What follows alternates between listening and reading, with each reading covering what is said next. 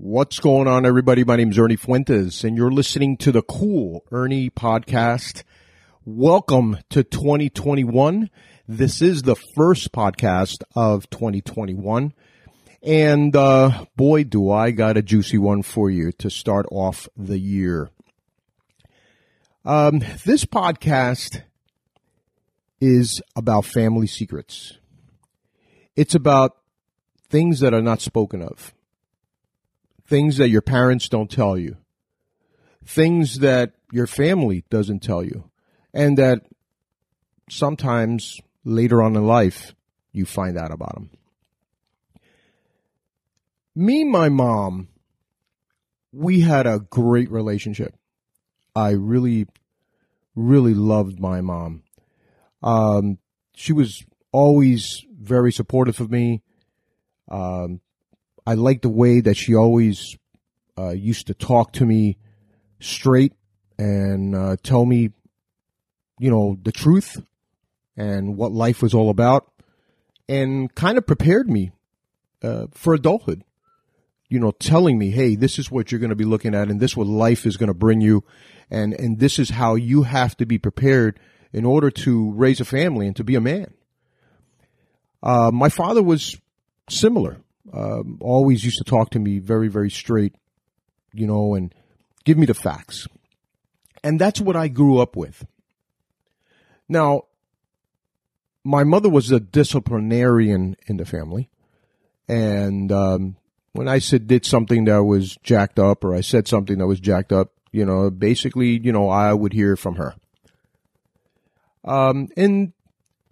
As I grew older, through high school and college, my mother became a support mechanism for me. When I thought that I couldn't do something or I felt I wasn't strong enough to accomplish something, my mother was always there to prop me up. She was always there to tell me, son, you could do anything. Anything that you put your mind to, you can do it. And I always appreciated that as I was growing older. And even as I grew and had a family, she continued to do the same. And as far as I knew, me and my mother had no secrets. She told me at one point that she was an orphan and that her father gave her up to her aunt, and that her mother had died. And that was the end of it. And then as I grew up a little bit older, she gave me a few details of her life and said, well, yeah, I was an orphan. I was given up on my father, but my father gave me up to his sister, which would be her aunt. And the way she kind of explained it was that it was kind of like a Cinderella type thing. She lived with her aunt and I guess her two cousins, and, her aunt used to treat her like shit, and her cousins used to treat her like shit, and it was kind of something like the Cinderella story. They used to make her work in the house and stuff. And at one point she always remembered this one specific line that her aunt told her. And she repeated it to me as I got older so many times that I, to this day, I remember it. And this line, the line that her aunt told her was, and I quote, "Get yourself a job to pay for the mouthful of food that I give you every day." That quote was ingrained in me for the rest of my life because I felt so bad for my mother, that she was an orphan, and I felt bad that she was mistreated in that way. But, that was the end of it. I mean, really, that's all that we ever spoke about regarding her father and her mother, being obviously my grandparents on her side. That's all I knew.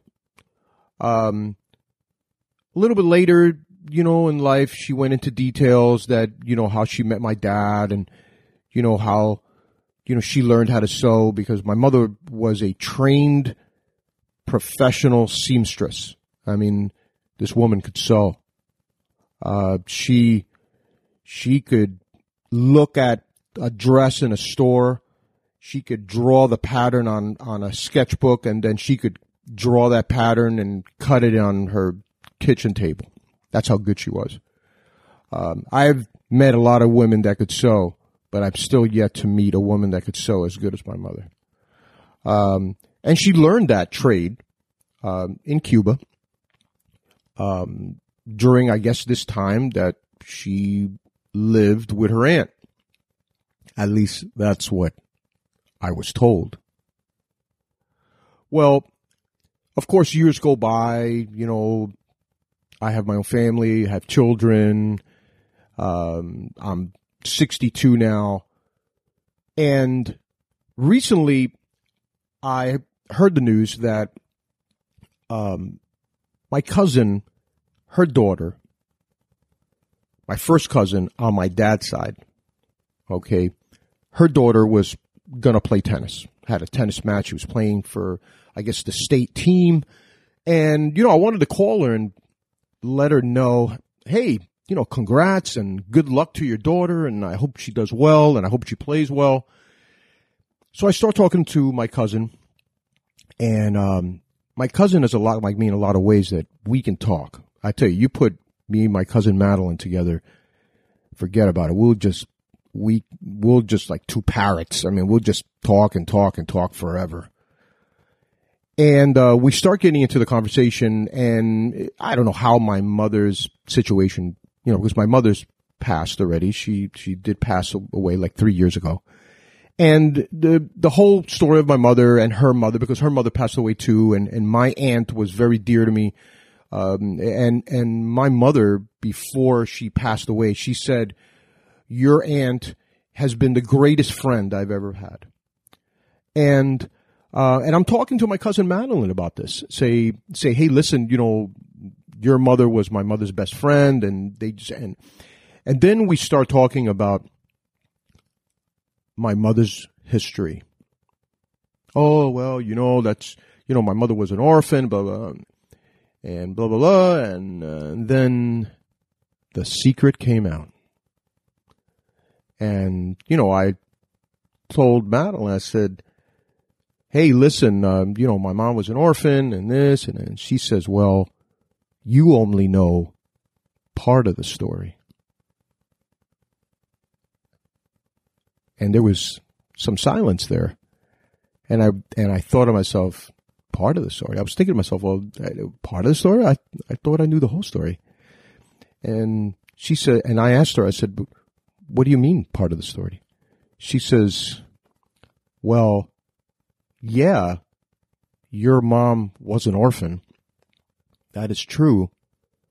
And yeah, your grandfather, your mom's dad, gave her up to live with her aunt, but he gave her up because she was the daughter of a relationship with a black woman, being my grandmother. I was shocked. At that moment, I can't begin to tell you what went through me. Here, I thought I knew my mother's background. I thought I knew my mother's secrets. I thought I knew my mother had told me so many things about her life, and I thought I would knew what my mother was about. But here, my cousin was telling me something that really had never been discussed in our family. Not by my aunt, not by my father, which me and my father had an incredible relationship too. We always used to talk. And this was never discussed. Nobody ever came out and said, your grandmother's black.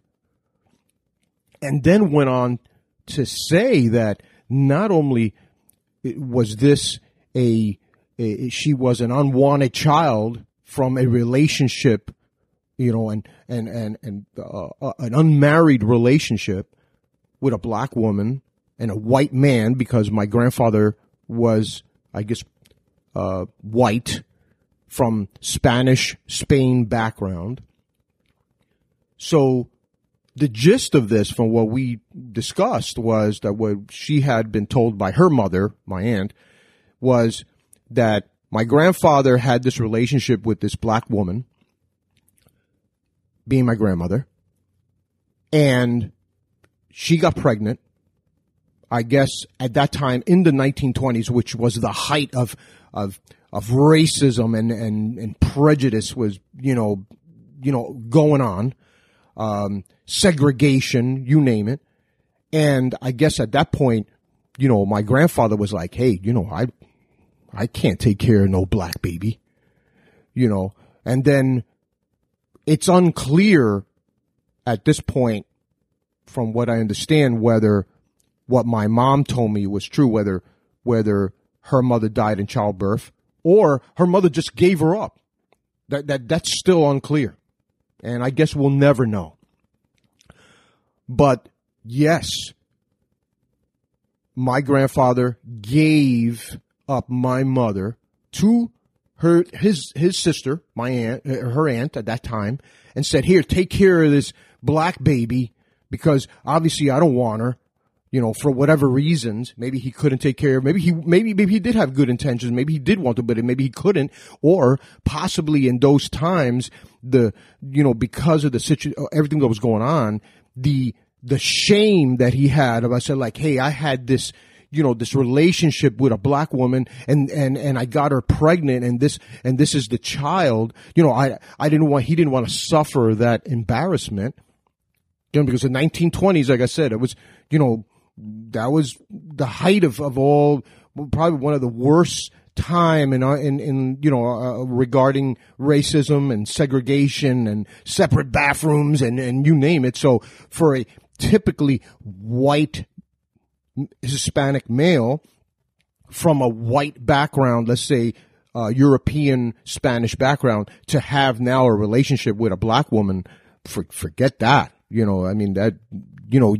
He just didn't want to have nothing to do with that. So he gives the baby to his sister and says, hey, raise, this child, which, hey, God bless him. At least he gave it to his sister. He gave my mother to his sister. But then now, the way I'm beginning to understand all this is and which kind of ties into what my mother said, that she was mistreated, that he gives the black baby to his aunt and says, take care of this illicit child, and of course, the way she probably felt the same way as he did. He's like, wow, you're unloading this child on me. And she was probably embarrassed, like, oh, wow, the black child in the family, and the bastard child, if you want to call it, her that. And this was a product, I guess, of what my mother said, that she was mistreated so much. That she was made to clean, that she was made to do all the work in the family, and that her cousins didn't do anything, and that her aunt laid that line on her, like, hey, when she was like 15 years old, like, get yourself a job to pay for the mouthful of food that I give you. So now we know the background now. Now let's keep on going a little further. So in continuing conversation with my cousin, we find out that my mother, I guess at one point, my mother told me that she learned the skill and the trade of being a seamstress, because I guess she just decided one day to go to school. Wrong answer, not true. Okay. The truth was that my mother was fed up of living with her aunt and left her aunt's home at an early age, possibly 15, maybe 16 years old. Or who knows, maybe it was thrown out. Hey, maybe she was thrown to the street, like, get out. We don't want you. And she ended up working in a home where the lady that owned that home had a business of tailoring women's clothes. So the impression that me and my cousin get is that she went to work with this woman almost as a boarder. The woman must have made a deal with her of like, hey, you can live here and I'll feed you, but you have to work and you're going to be trained as an apprentice for being a seamstress to work with my customers. Now, the story goes on. That's where she met my father. My father was a hired hand. That's what he was doing at that time. He was doing odd jobs. He worked different things in Cuba. But at that point in his life, he was a hired hand. He was working in that particular farm there, where that house was located. And that's how she met my dad. But the reason she got there is because of the fact that either she was thrown out from her aunt's house because obviously she was the black child of the family, or she left voluntarily. She just said, hey, I'm out of here. I can't deal with your abuse anymore. Now, this kind of sets the stage for a lot of things that I saw in my mom's life, like her depression, her anxiety.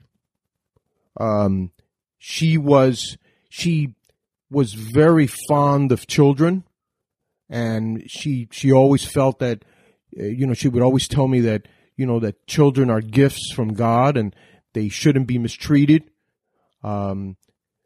So when I see a lot of these things that she used to tell me, and things that she used to do, I realize that this is all a product of what she saw when she was growing up, and the mistreatment and the physical and verbal abuse that she received when she was a child. Now, for me, now that we know kind of my mom's background, for me, it was big for me because of the fact that my mom had never discussed this with me. My mom never came out and gave me these details, which I'm surprised because my mom, like I said before, my mom was the type of person that, she was very upfront. I mean, I could do a whole show just on my mom. I mean, and some of my listeners, I've spoken to them regarding my mom and things that my mom has said to me. And I tell you what, like I said, I could do a whole show on my mom. And she was, very upfront, very direct. She was the type of person that, she believed in reality. She had a high level of endurance and she just was a survivor. And obviously that was a product of what went on in her life. I mean, she had to learn how to survive. If you're given up and you're in a world that nobody wants you, and you're living in a family where they don't want you and they're mistreating you, well, you learn how to survive. That's the bottom line. But where this affected me was, again, she never discussed this with me. She never went over any of this with me. She never went into these details. And I was surprised now, 3 years after her death, that me and my cousin are discussing this, and this is all coming out. The other thing that kind of got me was, I'm Hispanic. I'm Cuban. Okay? And I got a really great tan. I've always had a good tan. So, I knew somewhere in my history, my lineage, there was black origins. I knew that. I'm not naive, but I never could even imagine that it was so close. This is my grandmother, and you know, so close, you know, that, you know, this is a person that I could have met, you know, that I could have spoken to, that I could have enjoyed her company, you know, but because of the times and because of the situation, you know, she was given up. My mother was given up, and I never got to meet my grandmother. I never got to meet my grandfather on my mother's side. And this whole revelation brings things to light because, I mean, I'm sure people out there are probably saying, like, you know, Ernie, I mean, big deal. So you just found out that you had a black grandmother. Who cares? You know, yeah, I get that. I get that. But it gives you this new insight on your own identity. You know, like even the other day, I had to fill out a form and it said race. Well, what do I write down now? Before I used to put white or other, Hispanic if it was available. I know I'm still Hispanic. I don't consider myself black because I've endured a lot of the inequities that blacks have received in this country. I'm Hispanic. I'm a mutt. So what do I put down on these papers? I guess I have to continue putting down other. But see, it brings these whole things to light about your own roots and your own, how you feel about yourself and your identity. Like now, you know, as I've been telling people this story, you know, it's been kind of like an adventure, and you know, I've laughed about it with a lot of my friends. Like, you know, I recently had someone that sent me a text that said, "Enjoy Black History Month," you know, and I just, you know, it's because February is Black History Month, and I said, "Here you go, here's my Black history," but you know, for me, it was a gigantic surprise. It was something that I didn't expect, something that I wish now my mom would have discussed with me and told me, because as I mentioned before, I think now knowing this kind of explains a lot of things. It really, really does.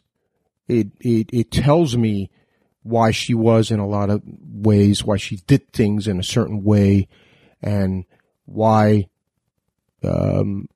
she didn't want children to have pain, and why you know, why she always used to prop me up and tell me, "Ernie, you can do anything," and because she never had that in her life. All she had was abuse. So I guess she didn't want me to have the same situation. So she did the exact opposite. Like, instead of what they used to tell her, you know, God knows what it was, you know, she was reverse, and she would say, "Ernie, you know, you can do anything. You can make something of yourself. You know, you can, you know." So it just, like I said, it just was a gigantic revelation for me. And I will say that this news, although minimal now, because in today's society, hey, you know, although we have a long way to go regarding race relations, we still do. But, you know, it's not like what it used to be in the 20s, you know, during that time. I mean, but for me, it's been profound. For me, this news has been profound, and it's totally, I look at things differently now. Because, now I think when a person of color comes to me and says, oh, I've been mistreated, or I've been, I've been treated incorrectly, I now think of my mother. And I say, and inside I'm saying to myself, is this person going through what my mother went through? Is someone doing this not necessarily in the same manner, but is someone hurting this person like they hurt my mother because of the fact that my mother was of black origins? It has been, like I said, it has been a big thing for me. And it's definitely changed the way I look at race, and how we're all treated. But I think what the biggest thing that I've taken from this whole experience has been, if your parents are still alive, if your grandparents are still alive, sit down with them. Talk to them. Ask them stupid questions. Ask them about what they used to do when they grew up. Ask them about what games they played. Ask them about how their parents were. Ask them where they used to live, where they went to school. All the questions that we never get from our parents and from our grandparents. Tell them stories. Ask them about all the stories. Just ask them to tell you things. Learn information about your family. Because now after learning what I learned, I wish my mom was still alive, where I could now say, Mom, why didn't you tell me this? Why didn't you elaborate on this pain? It's something that maybe I could have helped her get through, maybe in her later years of her life. As an adult, I could have helped her maybe. Like I said, the advice that I would give everyone after this podcast is just sit down with your parents, sit down with your grandparents, and talk to them. And I know that's something that very few of us do, because I know for a fact that of the 300 people that listen to this podcast, okay, I know for a fact that all of you, if not a high percentage of you, probably don't know jack about your parents or your grandparents. You may know a little bit here and there, but do you really know the details? Do you know about their childhood? Do you know about what school they went to, what games they like to play, or how they were in elementary school, how they were in high school? What girlfriends did they have? What boyfriends did they have? My mother, in her, right before she passed away, she told me how when she met my dad, I said, well, how did you meet my dad? And she said, well, he was working out in the field one day and he took his shirt off.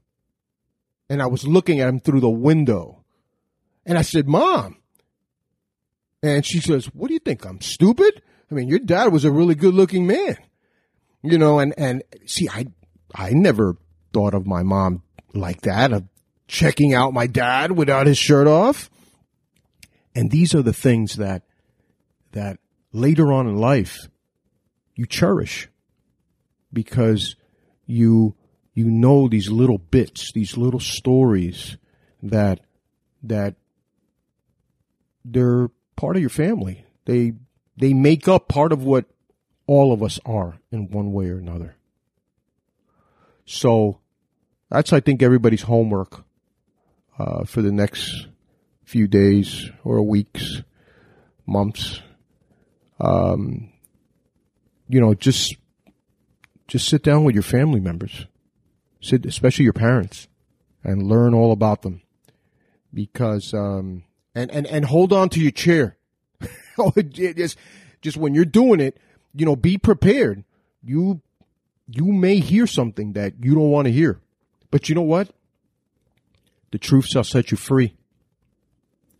Because, like for me, like I said, it's totally changed my outlook on things, and how I see myself, and also how I feel about my mother. And before I finish, I want to say that the other side of this has been my dad. My admiration for my father now as a person has grown immensely. And the reason it's grown immensely is because my father was a very quiet guy. He was a working stiff, just went to work, provided for his family. But the reason it's grown immensely after this whole truth coming out is that I also found out that my father knew about my mother's background. He knew she was the daughter of a black family, of a black origins. And even during that time that she came from an interracial affair, even during that time, he decided to love her. He decided to marry her. And that's why my mom, in her later years, after my dad passed, she said, I always loved your father because he decided to love me and to take me away from all the suffering that I was going through. So, big props for Dad. Proud of you. And because, like I said, nowadays, you have an interracial love affair, it's okay. Back then, in the 20s, you had to have some balls to do that. So, you know what? Love you, Dad. But, well, there you go. Ernie's family dark secrets. I hope you guys have enjoyed this episode for 2021. I don't even know what I'm going to name this episode, but who knows? It's so crazy. But everybody that I've told this to, they said, Ernie, you gotta put this out on a podcast. I think that'll make a lot of people think, and I hope so. I hope it'll make you think just as much as it's made me think. Thanks, everybody. Again, this is the Cool Ernie Podcast. You can pick it up anywhere you get your podcasts: Google Podcasts, Stitcher, Apple Podcasts. I'll catch you next time. See ya.